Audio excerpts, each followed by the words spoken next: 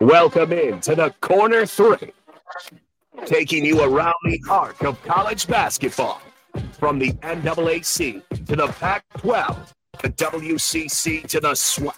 We cover it all now on 93.7 The Ticket.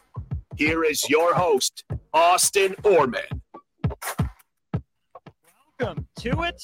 It's a Monday night, so that means the Corner 3 is back. I'm Austin Norman. You hear me during On the Block from 2 to 4 with Eric Strickland, and occasionally from 4 to 6 as a part of Old School with DP and Jay. Jay should be back tomorrow. Sometimes life pops up. You have business to attend to. But for the next hour, we're talking college basketball. Some big news for Louisville fans today, a big commitment. We will get to that and more as I turn off autoplay here on the stream. All right, business handled. But yeah, big decommitment, a painful loss, a Kenny Payne-ful loss, if you will, for the Cardinals. We'll dive into that before we get into ranking the conferences for this upcoming year. We're going to go through the top 10, but to keep things moving, we'll really give you explanation on our top 5 before we get some insight on how another trip to Spain went for Oklahoma State from our resident Pokes fan, Landon Wirt. Gentlemen, we start, though, with Trenton Flowers, a 95 rated player according to 24/7 in the 2023 class. He's a small forward that was a big get for Kenny Payne and Louisville, signed back in April. And then out of the blue today, at least it seems out of the blue, Trenton Flowers posts on Twitter, thanks Louisville, but I ain't coming.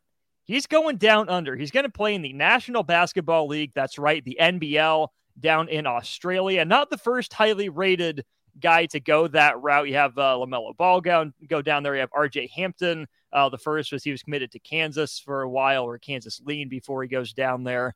But Matt, we'll start with you, given your Louisville hatred that I know runs through your blood. This is a big loss. A guy in Kenny Payne that, plain and simple, needs talent. To lose a guy of this caliber after how brutal the year was last year, this is a huge loss.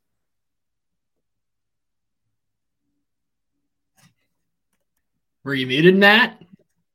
Hello? Earth to Matt? Oh, Matt? No. Okay, Landon, as we wait for Matt, you chime in on Trenton Flowers. Yeah, so this is really interesting. Obviously, we'll get to this a little bit in our conference preview, but Louisville is a team that is projected once again to be towards the doldrums of the ACC, and losing a guy like this really doesn't help your case after a first year of Kenny Payne that was pretty disastrous, to be completely honest with you. It's interesting because in a brief scroll of Twitter here, I noticed that he tweeted a few hours ago in a tweet that has now been deleted, "I'm a point guard from now on. Let's get this right. ... which makes me feel as though there probably was some contention between Mr. Flowers and the Louisville coaching staff as to what position he wanted to play. I recalled this when going through my notes for each conference as I was putting together rankings, but Louisville signed Sky Clark this offseason, who was previously at Illinois, kind of a point guard sort of guy. I'm sure that there was probably some contention there. He probably didn't see himself fitting into a role on the team with where he wanted to play. But yeah, I mean, it's nice to bring back like going to Australia as a professional move out of high school instead of playing college basketball. That was like the popular thing in like 2017, 2018, and 2019, and now it's back. So like that's exciting. If we can get that pipeline going again to Australia and New Zealand from America, bring that back. Okay, Matt, are you with us? No. Oh, no. Still no Matt. No. Okay. Matt, try leaving and coming back. Go all the way out, and we'll try to bring you in at some point. Tough. Okay, so week. Gosh, last week it was the internet. This week it's Matt's something or other. Anyways, we'll work to get Matt in here. But Landon, as I was scrolling through a list of guys that have played in both the NBA and in the NBL, and, some of the names, Al Harrington, Steve Blake, Steven Jackson played a lot of games. Andrew Bogut, of course, Patty Mills, Joe Ingles, guys that are Australian that jump over. The list of guys, though, that started in America went over and came back in high school is short. But there's one guy that played 1 year at the very end of his career in Australia. He played his age 33 season down there. That guy's Kenny Payne.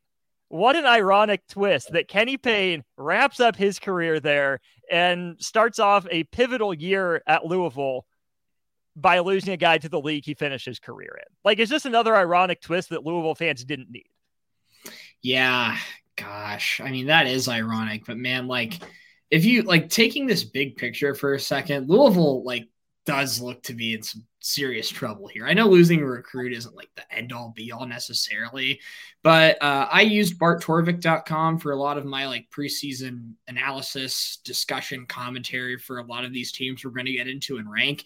And before that decommitment, Louisville is already a team that looks to be towards the bottom of Power 6 teams in general and 146th nationally in Bart Torvik's preseason projections for 2023-2024. I mean, this is a Louisville team that won like 3 games last year, 4.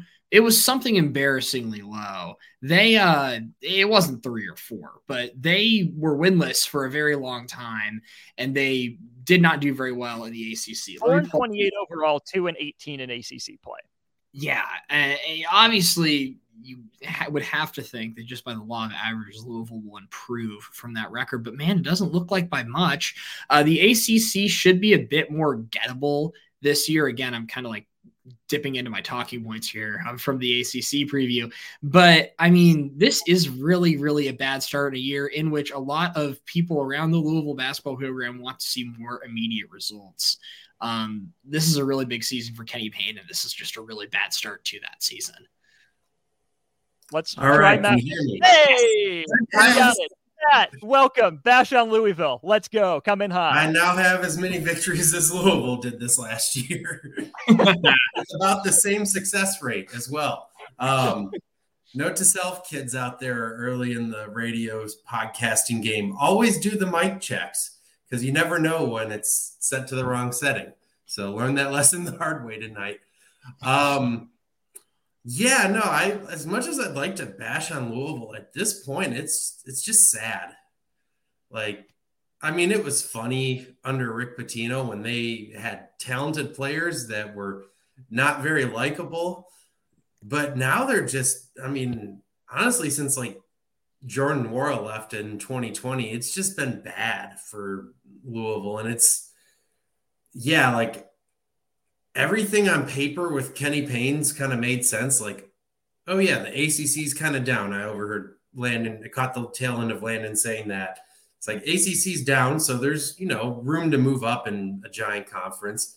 You got Danny Manning and Nolan Smith on staff, and Kenny Payne was kind of John Calipari's ace recruiter who now has, NBA experience. It just, I don't know, the recruiting part of it, maybe it's passed him by and things have changed in the NIL era. But yeah, also heard Landon say this earlier, but it brought back good memories of like Terrence Ferguson and yeah, RJ Hampton, guys that, had a lot of hype and then went to Australia, then were hype draft picks. And I mean, they've had careers in the NBA, but don't really hear much from them. So I don't know. It's going to be a weird year coming up for Louisville, that's for sure. And I don't think they've got a few transfers coming in, but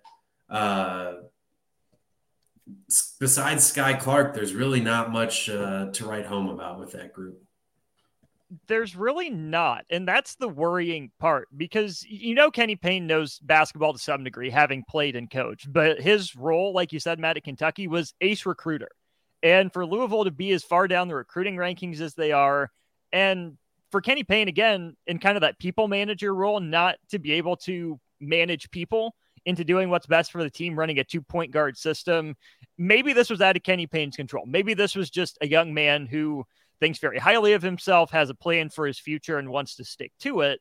But regardless, given where Louisville was in year one, given that this is a shortcoming in what was hypothetically Kenny Payne's strength, it doesn't paint a rosy picture for a school that, quite honestly, needs basketball to be good. Like, Louisville is a basketball school. I don't care that Lamar Jackson won a Heisman. Louisville is a basketball school. So for this program to fall short this publicly at this juncture, woof.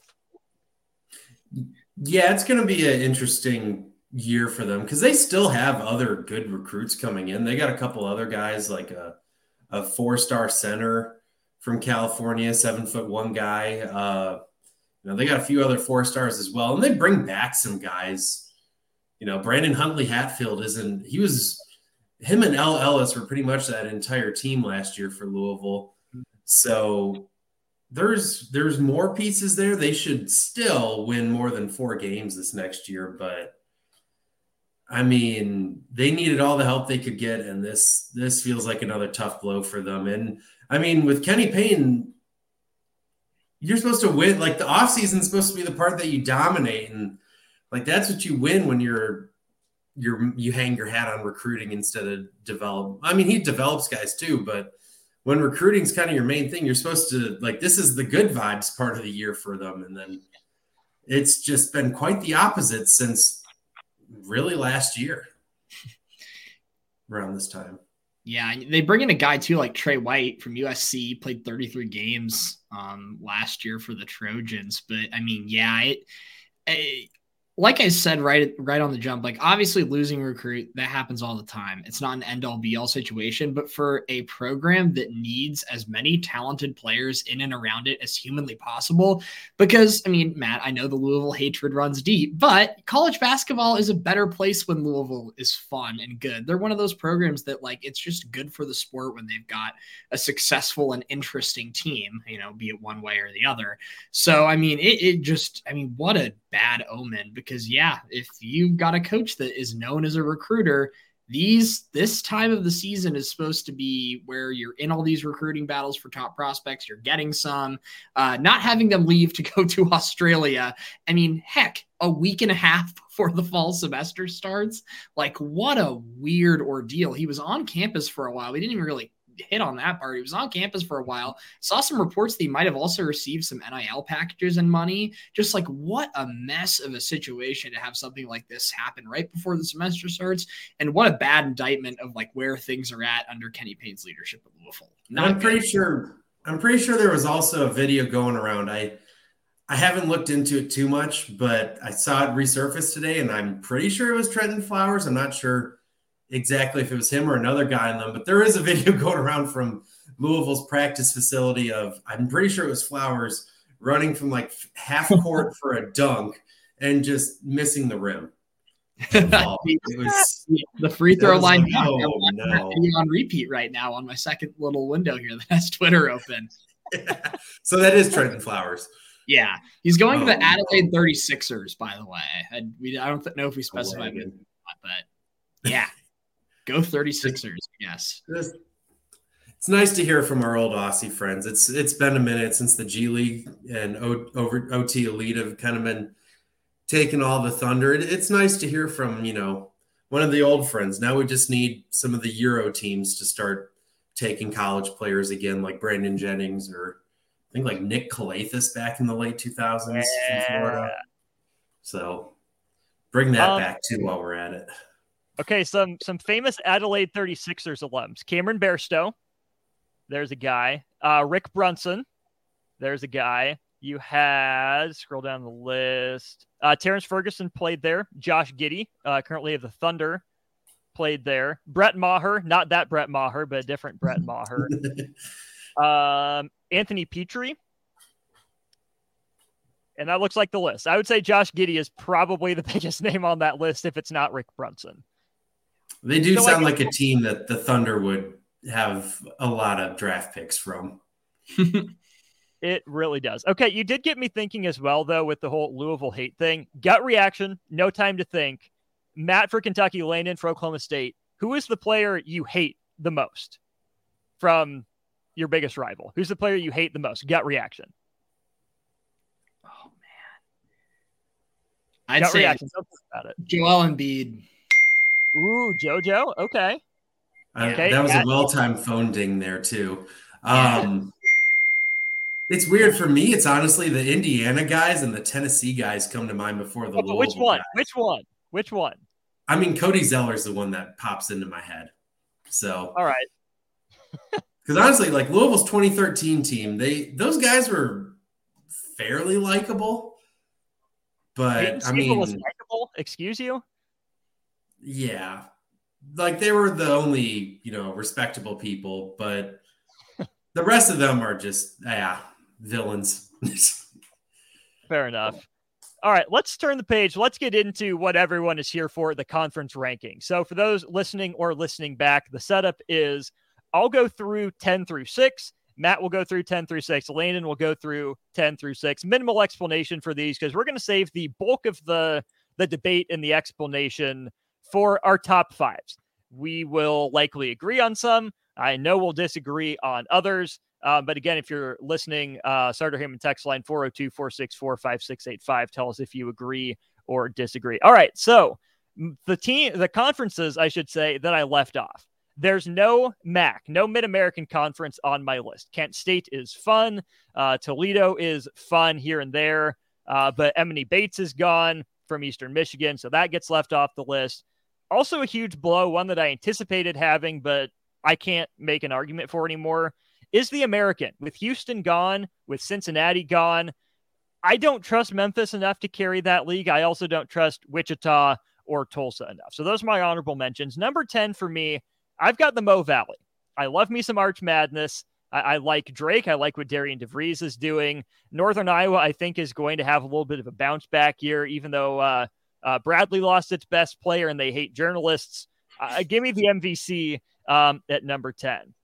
Number 9, I have the Atlantic 10, a league that the names. There's enough basketball prestige in that conference. Someone is going to bounce back and be good, whether it's Davidson, VCU, St. Louis, Richmond, anyone in there.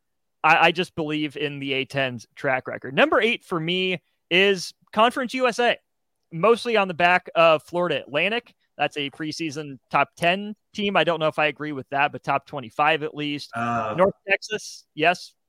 They're going to the American. They're in the American. That's right. That's right. But still, they're not enough. They were okay. Just to prove your point, though, even with like Florida Atlantic and North Texas gone, I still have Conference USA top 10. So good pick. Yeah, Conference USA is fun, even though they lose those two. UAB is there. Charlotte, I think, could be spicy. Middle Tennessee State is famous for what they did to Denzel Valentine and Michigan State. It's a program I somewhat believe in. Louisiana Tech, the former home of Kenneth Lofton Jr. So I think there's enough still in Conference USA. Number 7 for me is the Pac-12. UCLA and Arizona are fun. USC, I'm in wait-and-see mode. And I really don't believe in any of the rest of the conference after that. I think it's kind of a mess. So it's number 7. And number 6 for me, the impetus, Matt, I'll maybe let you explain where you got this thought from. But the impetus for ranking conferences, I've got the Mountain West here. I think there's a lot of interesting teams. San Diego State might be better than the top team in a few of the conferences that I'll mention soon, but just the bottom is just not good. Even if they add the Pac-12 leftovers for basketball eventually, that won't boost it up the rankings. So 10 through 6 for me, Mo Valley, Atlantic 10, Conference USA, Pac-12, and Mountain West. Matt, to you. All right, to me. I agree with a lot of those picks, actually. I had Pac-12 at 7 on my list as well. So I'll get to them in a minute. But yeah, no, my number 10 is Conference USA. A few that I did leave the A10 off. I don't know. I need Dayton to do more. I need Rhode Island to kind of get back to what they were, 10 years ago. Yeah, A10 is right up there. They've got the programs that care about basketball, VCU, Richmond, who's actually been pretty respectful lately. But I don't know. I feel like there's still the ones I picked, I feel better about. I also, I felt bad leaving the Missouri Valley off. But honestly, since it's gotten, Loyola's left, Creighton left, Wichita State left. It's not the same. So So yeah, my number 10 is Conference USA. Big year coming up for them. I'm trying to see who they've added recently. They actually made some really fun additions for this next year. They're bringing in Liberty from the ASUN. Right. They added absolute mess at the bottom, New Mexico State. I learned that this afternoon, that New Mexico State is in Conference USA now. So what could go wrong with that? But they also added Sam Houston State and Jacksonville State, who are both kind of like, sometimes they're like 14 to 16 seeds in the tournament. And they were kind of fun to watch in those like Saturday or Sunday afternoon champ week conference championship games. So I don't know. And plus you throw in, Western Kentucky, Middle Tennessee. They got a lot of schools that are kind of care more about basketball. Like that's kind of their priority. Plus in a year from now, they're adding our beloved Kennesaw State Owls. So that's also going to rule. Number 9, I took the West Coast Conference, even with BYU leaving.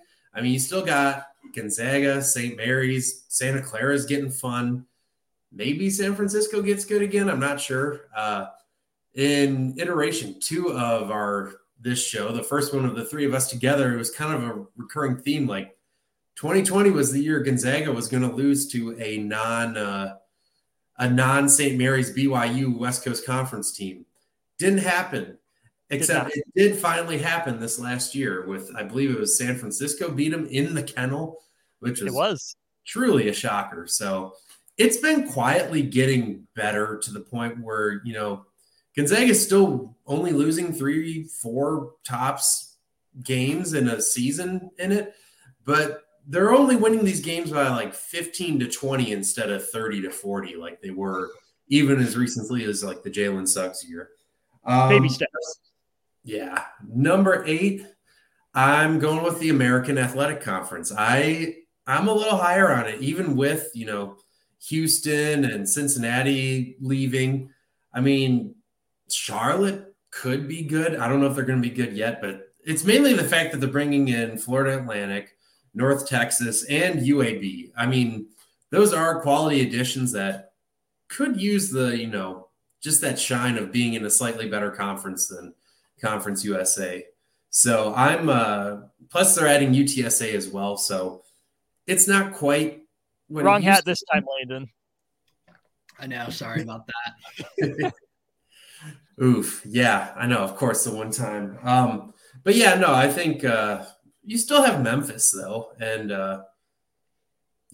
Tulane, I still think I might have overranked the AAC in hindsight, but I was kind of mainly thinking about, like Florida Atlantic and North Texas and Memphis. But yeah, I think in hindsight, I'd probably move them down to 10. Then I've got the Pac-12 at 7. Honestly, I think the Pac-12's bottom. This popped in my head when Austin was talking, but I don't think they would do any better in the Mountain West. I think they might even have a worse record. So that's just something to think about. And then number 6, I'm taking the ACC in its current state. If Florida State doesn't get it together, if Louisville doesn't get it together, what's going on at Syracuse with their new coach? I mean, Pitt finally made it to the tournament, but still they're kind of in a rebuilding process. It's half of that league is in a rebuild, and the top product hasn't exactly been that good either. I mean, Miami's been fun, but is that going to be sustainable this next year? Duke should be back, but then again, last year was they were still only a 5 seed.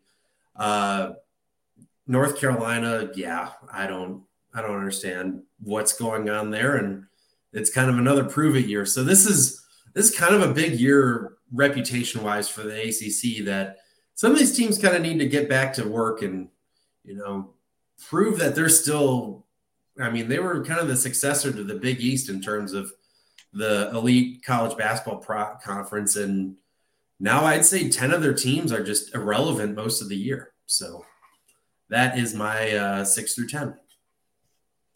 All right, Landon, take us away 10 through 6. Yeah. Quick shout outs. Conferences I didn't rank, but I loved watching last year and should be fun again this year. The Big West, great conference. That's going to be It's going to be a really fun race this year. I think looking back on it, where was my top? Yeah, UC Irvine is the top projected team on Bart Torvik. They're 86th entering 2023-2024. And that conference was super deep last year. A lot of fun games, a lot of fun late night, weeknight games that I caught, as well as the Sun Belt. The Sun Belt was one of like the more fun conference tournaments last year, just with all the chaos that ensued. And that should be another deep, fun league this year too. But at 10, I do have the WCC.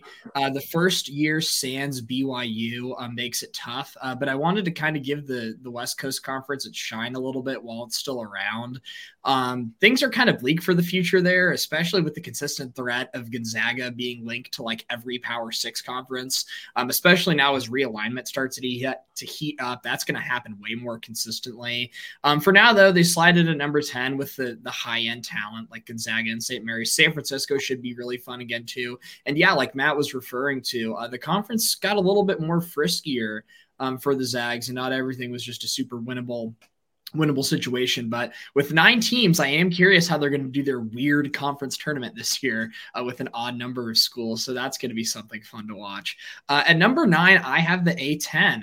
I am siding with you there, Austin. I'm doing some research this afternoon. Last season was the first NCAA tournament without 2 A10 teams since 2005. So I think the league is going to bounce back in a big way this year, especially with like the sheer amount of high level transfers brought in across the board. I believe I've touched on this briefly on this show before, but the number 1 ranked team in the A10 right now on Bart Torvik's 2024 preseason rankings is Duquesne, who comes to Pinnacle Bank Arena this year on November 22nd. Right. They're ranked 58th, and they brought in, I think there were 2 guys from St. Peter's that they brought in, and I want to shout them out. Yes, the Drame twins that were on St. Peter's team that beat Kentucky. So they're going to be a really interesting team, and I didn't really realize they were thought of that highly. But VCU is bringing in some dudes from that Utah State teams. They hired their coach, Ryan Odom. So that's going to be a really interesting conference to follow, and I think that they should get 2 teams. And, of course, shout out Fordham. Fordham was really fun last year too, so that should be a fun one to follow. At 8, I have the American. Yes, the 4 new additions will be really fun. But the bottom of this conference still is quite poor. Tulsa is going to be really bad again next year, and UTSA. But I mean, that's just like a conference that I could see a wide range of outcomes happening with, of course, FAU at the top, who's going to be everyone's preseason Cinderella entering this year, and they're still a quite good team. But also Memphis, Charlotte, North Texas. There's just a wide range of outcomes that could happen. That's going to be a really fun conference. I forgot to mention Wichita State as well. They got Paul Mills, the Oral Roberts coach there. I mean, they might start to turn things around. Yeah, I forgot. Yeah, that was one of the more under-the-radar coaching hires this offseason, and they were in the Max Asmus race, I feel like, until pretty late on, too, just because of the fact that Paul Mills was there. So that's a good call, and that's a program who has kind of been dormant for a few years. Since they moved to the American, really. Yeah, I can't really recall off the top. I think Wichita State made the first 4 in the 2021 tournament, and I think that was their last tournament appearance. Lost to Drake. Yep. So that's a school that I'm definitely interested in seeing if they can sort of rise to the cream of the crop in this new look conference. And then at 7, I have the Mountain West. I've been burned and sad by their performances in the NCAA tournament, which is why I've dropped them off here. I don't think the floor on this conference is as low. Wyoming, I guess, is supposed to be really, really bad next year. Torvik has them at like 240th. But the rest of it should be fun. Fresno State should be really frisky and fun again next year. Out Eduardo Andre. Yeah, UNLV added the Boone twins. Sad. But that's going to make them, they were pretty fun and frisky last year as it is, but adding them is going to make them a really interesting team. And then, of course, at the top, you've got your San Diego State, Boise State should be really good this year, and Utah State. So that's where I have it 7. And at 6, I have the Pac-12. Yeah, it should be a down year for the conference as a whole, the worst of the Power 6, in my opinion. USC is going to be, I guess, the sort of headliner here. But who knows now with Bronny James' health concerns, where he's going to factor into the fold. Boogie Ellis is fun. But there are a lot of question marks at a lot of these hot teams around in and around the Pac-12. I will say, though, of that group, Colorado is going to be my just sort of team to watch, I guess. They're running it back, and they brought in Eddie Lampkin, who I keep forgetting about from TCU. So they're going to be a fun team. But yeah, the rest of the conference is just sort of meh. UCLA is projected to have a down year too. I just don't really see a world in which the Pac-12 experiences a ton of success. And last year they didn't really do so in the NCAA tournament either. So shout out the last year of the Pac-12, but I have them at 6. I think Colorado also is bringing in a 5-star recruit as well. So they probably should have, like top 4 aspirations and expectations for this upcoming year. That's a good catch there.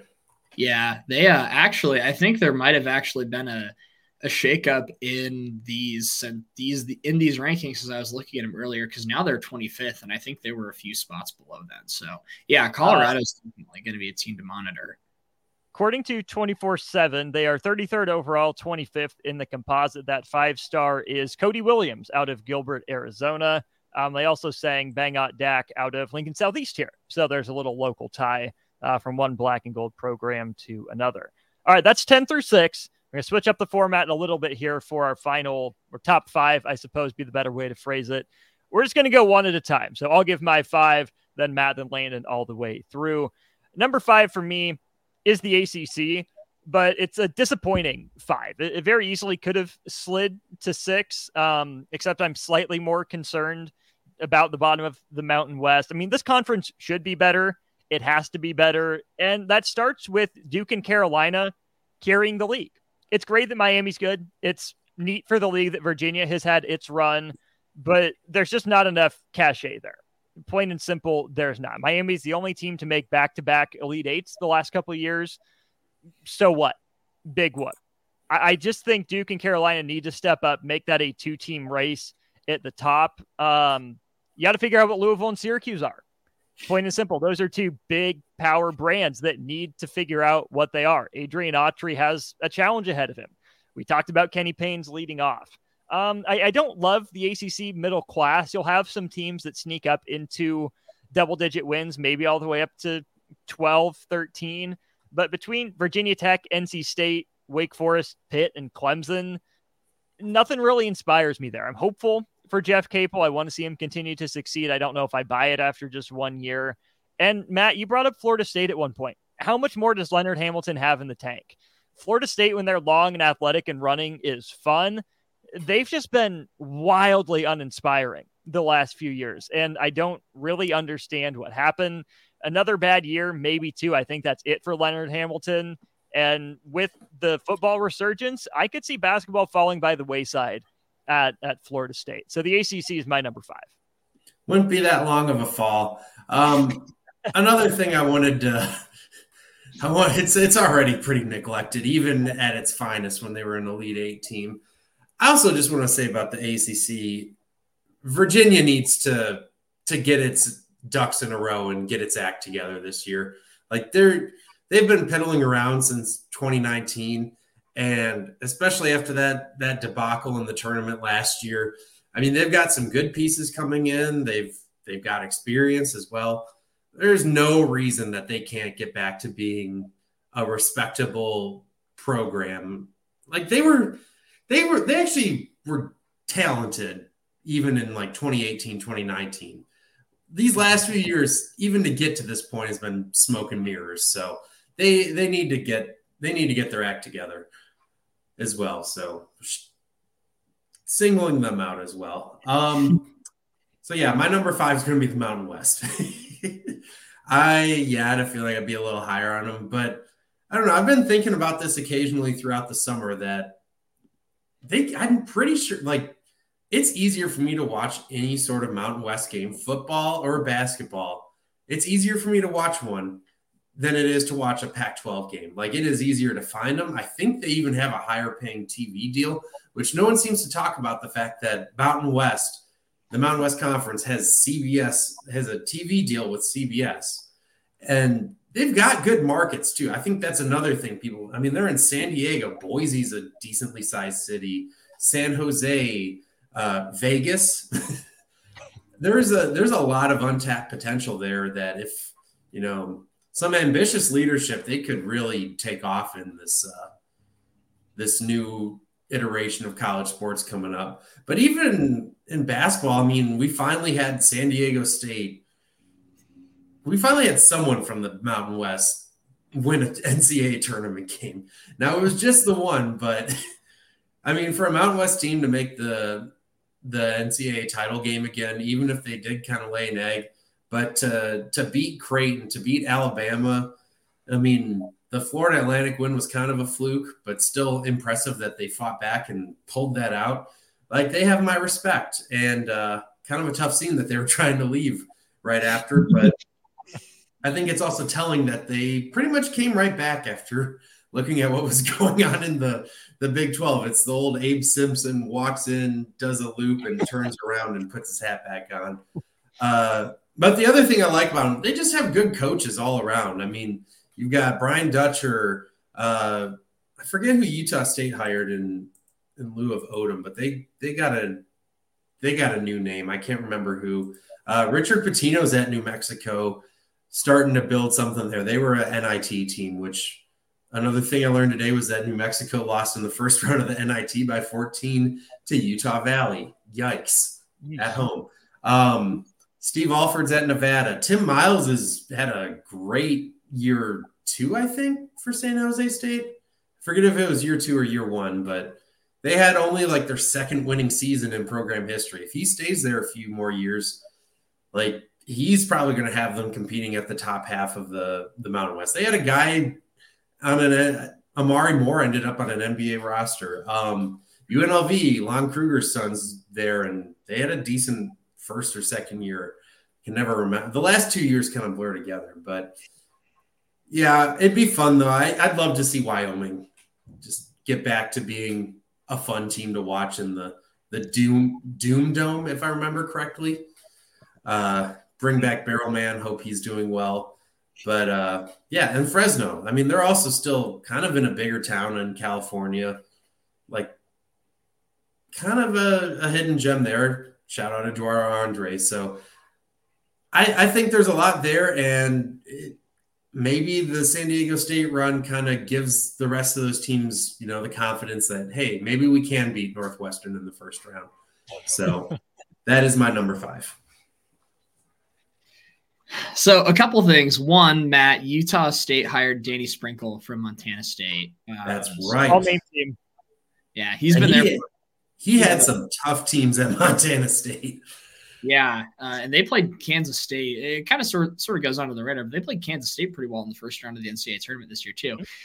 2, I forgot that Oleg was at Wyoming. But yeah, they're projected 236th per Bart Torvik, and they have 1, 2, 3, 4, 5, 6, 7 players here on their like projected contributors list.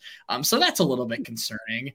So Wyoming, get it together over there. But I also have the ACC at 5, and I'll side with Austin. It is a very disappointing 5. I can't remember whether or not I said this. Things are running together here, but Notre Dame is projected to be the worst Power 6 team of anybody. They're projected. I didn't know that. 227. So, I mean, talk about the bottom of the ACC. I mean, Notre Dame, it could be a really, really difficult year in South Bend in the first year post Mike Bray, but when push comes to shove, it's the ACC and the Big East are the only 2 conferences that had teams in the Final Four in back-to-back years. When it matters, the ACC has been winning games, as unconventional as it may have been to get there. Yeah, I mean, the conference has been down for the last couple of years, but in March, they're winning games and they're making Final Fours. And for me, it's hard to ignore that sort of stuff, especially in a year where, I mean, I think the 3 of us can agree that Duke has some pretty serious national championship aspirations. North Carolina has made this really ridiculous all-in push under Hubert Davis this year with RJ Davis, the eternal Armando Bacot being back, and a ton of really interesting, high quality transfers. Like they have Harrison Ingram from Stanford, who was a really good player in the Pac-12. And I mean, that's an NBA guy, Harrison Ingram.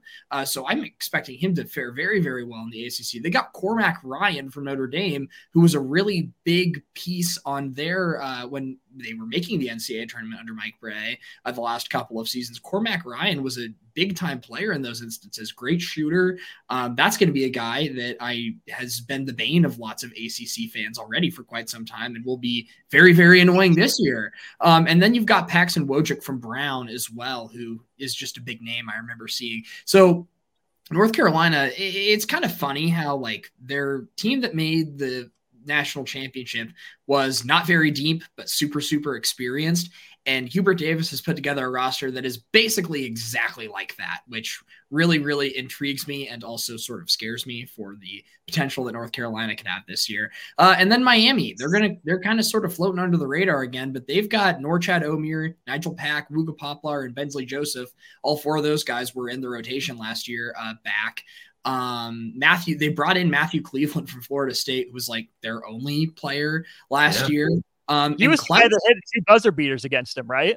Yeah. So that's a funny little twist of fate. And then Clemson is actually ranked like 10 places above Miami here in these preseason rankings per Torvik.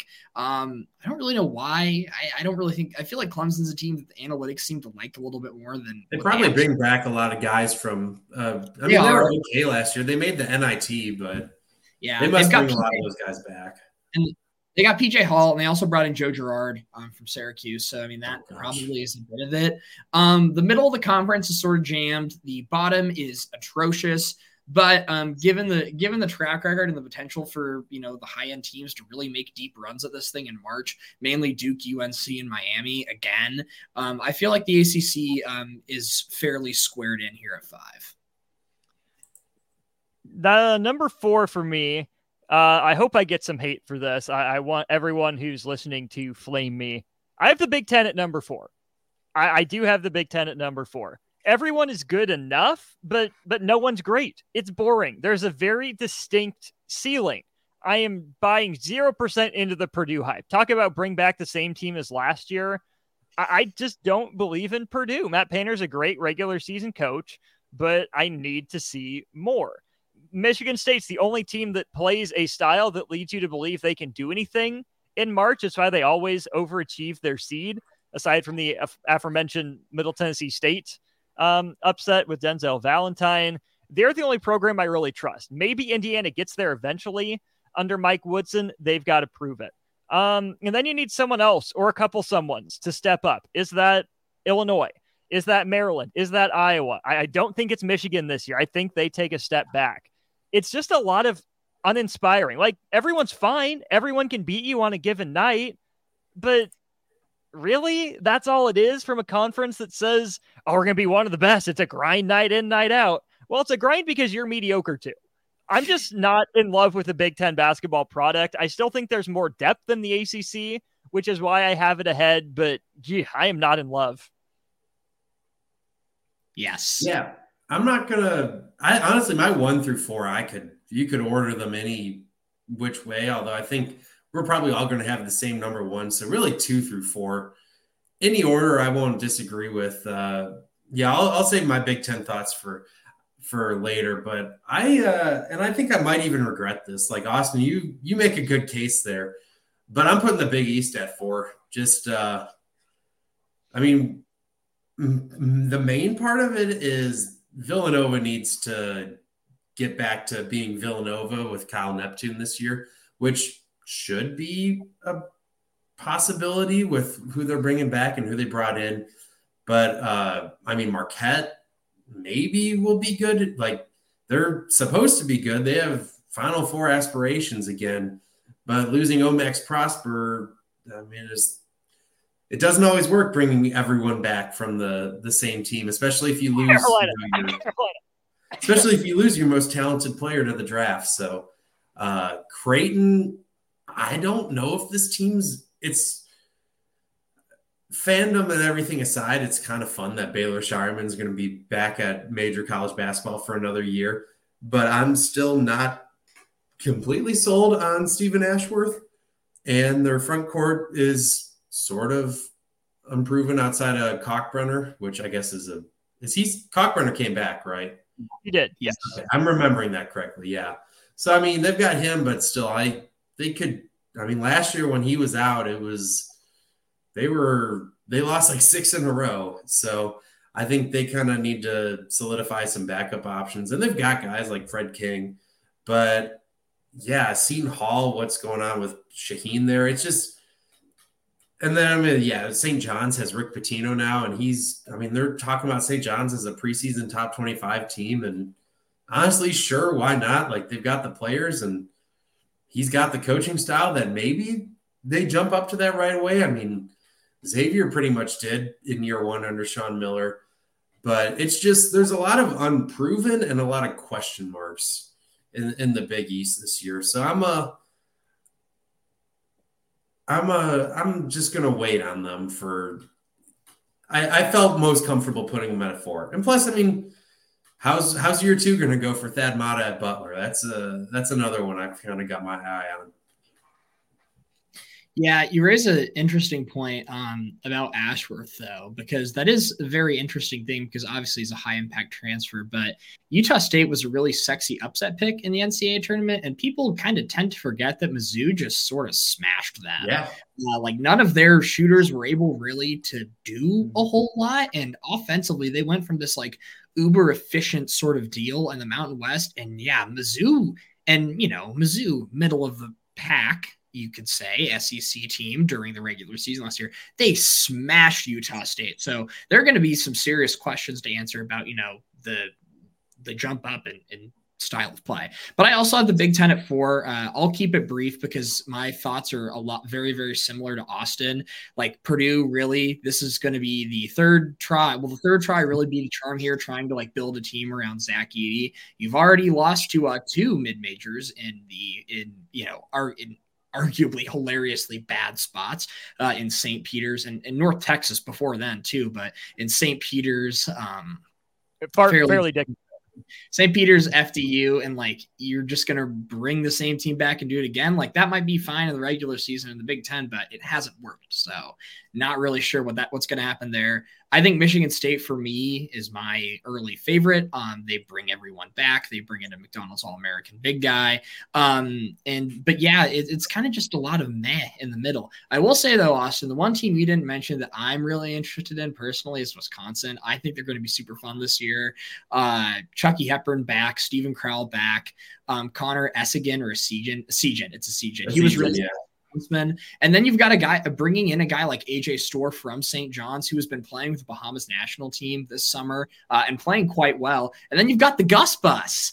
So that Wisconsin team is going to be really, really fun. And I think they're a team to watch out for in the Big Ten, especially as, I guess it's sort of Purdue and everybody else, but is it really? Because of some of the things we talked about. So if there is a team to rise up in that sort of mix, I would look out for Wisconsin. I get where you're coming from. I just dislike Wisconsin so much. I refuse to allow them to be fun. Even if they did have, enough pieces to make an NIT run, they annoy me. I will not give them credit until they earn it. Number 3 for me is the SEC. I have similar yet different questions about the SEC as I do the Big Ten. The SEC is an athletic version of the Big Ten to me in some ways. It's good for neutral observers that it's not Kentucky's league to run solo, that we've had some turnover and they pushed the Wildcats from here to there. But Kentucky has to find a way back to the top of the league standings, not just in the mix. I mean, Kentucky's got to get back to being Kentucky. I'm wondering if there's more in Arkansas. Is there an actual run in them where we're going to keep hyping up the must bus and the transfers? Is there more in Alabama? Last year was their year and they end up falling short. What's Auburn under Bruce Pearl? Is there another step? Is Tennessee going to learn how to put the ball in the basket, or are they just going to keep playing boxing instead of basketball and fouling their way to wins in the NCAA tournament? Now that I'm bitter. My surprise team to watch in the SEC is A&M. Are they for real? Is what Buzz Williams doing sustainable? They were sneaky last year. I was vaguely excited by them. They just have to prove it again. So I've got the SEC at number 3. I also have the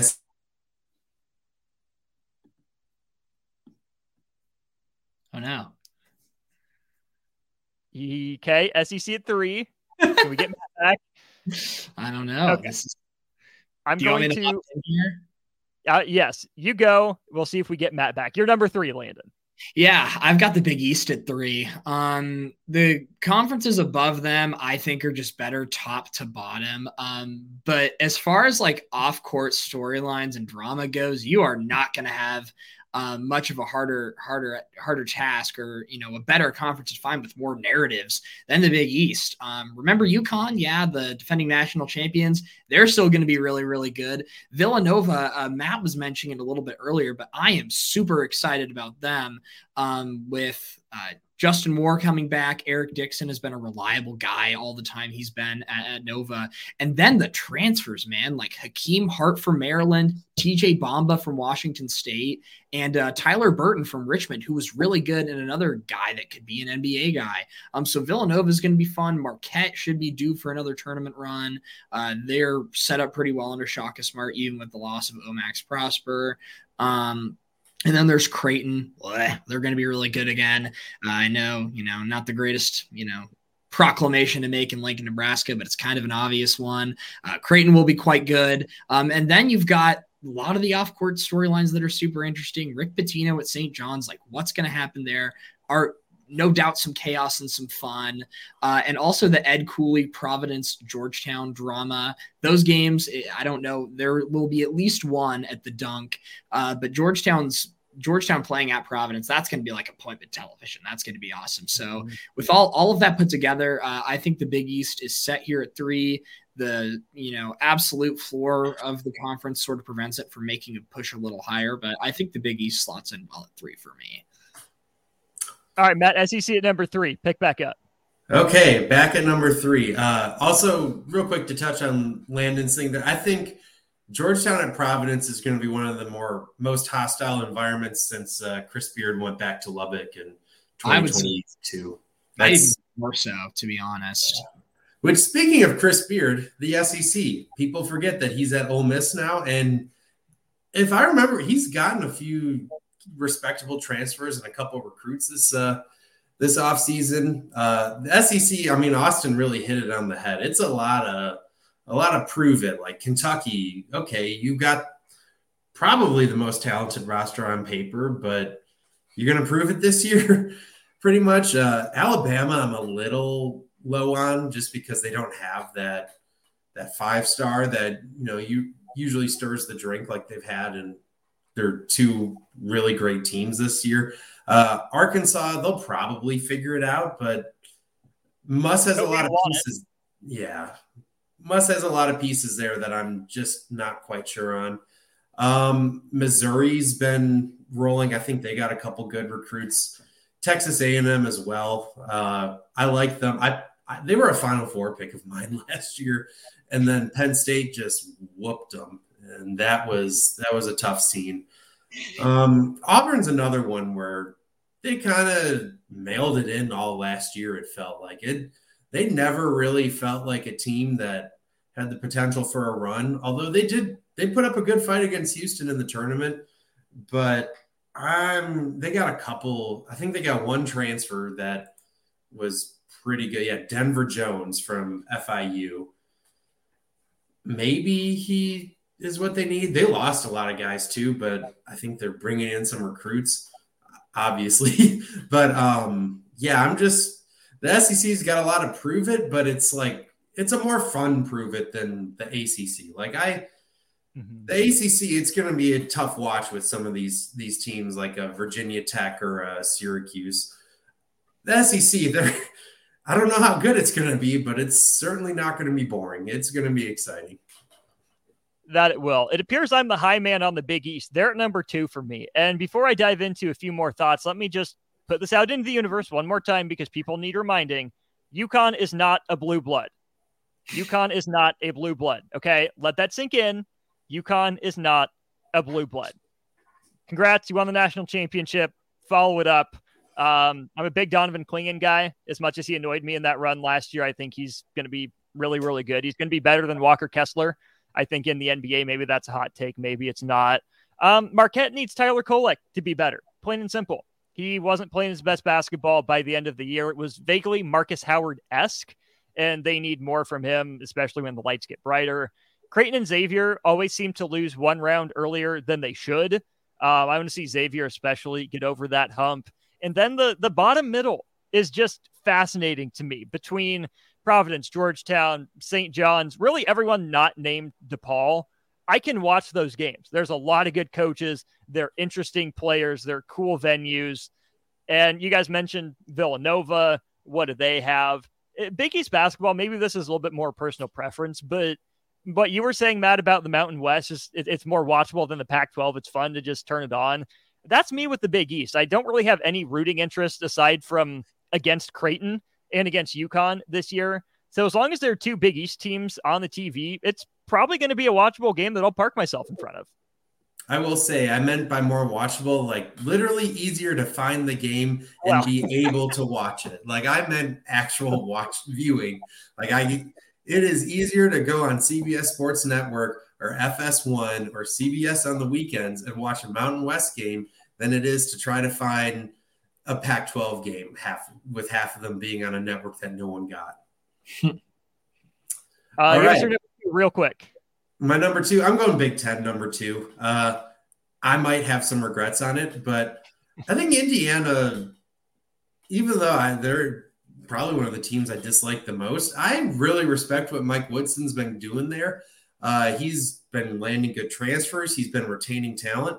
And then he lands Mackenzie and Mbako this year. Like they've got the 5-star. They could be a team that come March might be a 1 or 2 seed in the NCAA tournament. It wouldn't shock me. I think Mike Woodson's perfect for a job like that, in that his personality is completely internal and not, pandering to the fans. He's not a weirdo. He's just kind of calm and level-headed all the time. And I think that works for a job like Indiana. And I mean, yeah, they haven't had the NCAA tournament success yet. They got blown out by St. Mary's in year 1. Last year, Miami wiped the floor with them. But they've slowly been getting better. And again, I think most importantly to Indiana fans, they swept Purdue last year, which is another thing that we don't talk about enough. So I think with Indiana and Michigan State, that's going to be a fun top of the race. Landon, I'm glad you brought up Wisconsin. They're a fascinating team. NIT Final Four team last year. Greg Gard's really got to have another strong year they've been really good. They won the Big Ten 2 years ago, but it still feels like with the new AD, the seat might be heating up there. Illinois, Brad Underwood, you had your rebuilding year, but what's next? Is this thing going to start slipping? So there's just so many storylines in the Big Ten. So those are the ones. And of course, yeah, Purdue, I didn't fall for them as much as I have in years past this last year. This year's team, it was pretty clear. It's like, these guards aren't the real deal. Have they gotten better? I don't know. I don't know if I can emotionally invest myself in Purdue again. So that's what I've got on the Big Ten. Super quick. I've got the SEC at 2. Watch out for Alabama and Florida. Alabama brought in a ton of really interesting transfers. Aaron Estrada from Hofstra, Latrell Wrightsell, who's a Nebraska target, and then Grant Nelson, the unicorn from North Dakota State. And also Florida, Zion Pullen was that dude at UC Riverside. He's going to be really fun to watch in the SEC. That leaves us all with the Big 12 at number 1. Landon, we'll give you a little more time to expand on this, given that it's your conference. My quick thoughts on it are it's the deepest conference, top through bottom, even with the new additions. There's championship pedigree from a number of teams. Kansas State has to follow it up, but between Kansas, Baylor, and Houston, there might not be a better top 3 in the country this year. And if your worst teams are spunky UCF, Texas Tech, and Oklahoma, that league's in a pretty good spot. Yeah, and you can lump Oklahoma State in there. I promise I won't be upset. But yeah, top to bottom, the Big 12 is going to be awesome. All 14 of the teams are in the top 100, I believe, on Bart Torvik's preseason 2024 rankings.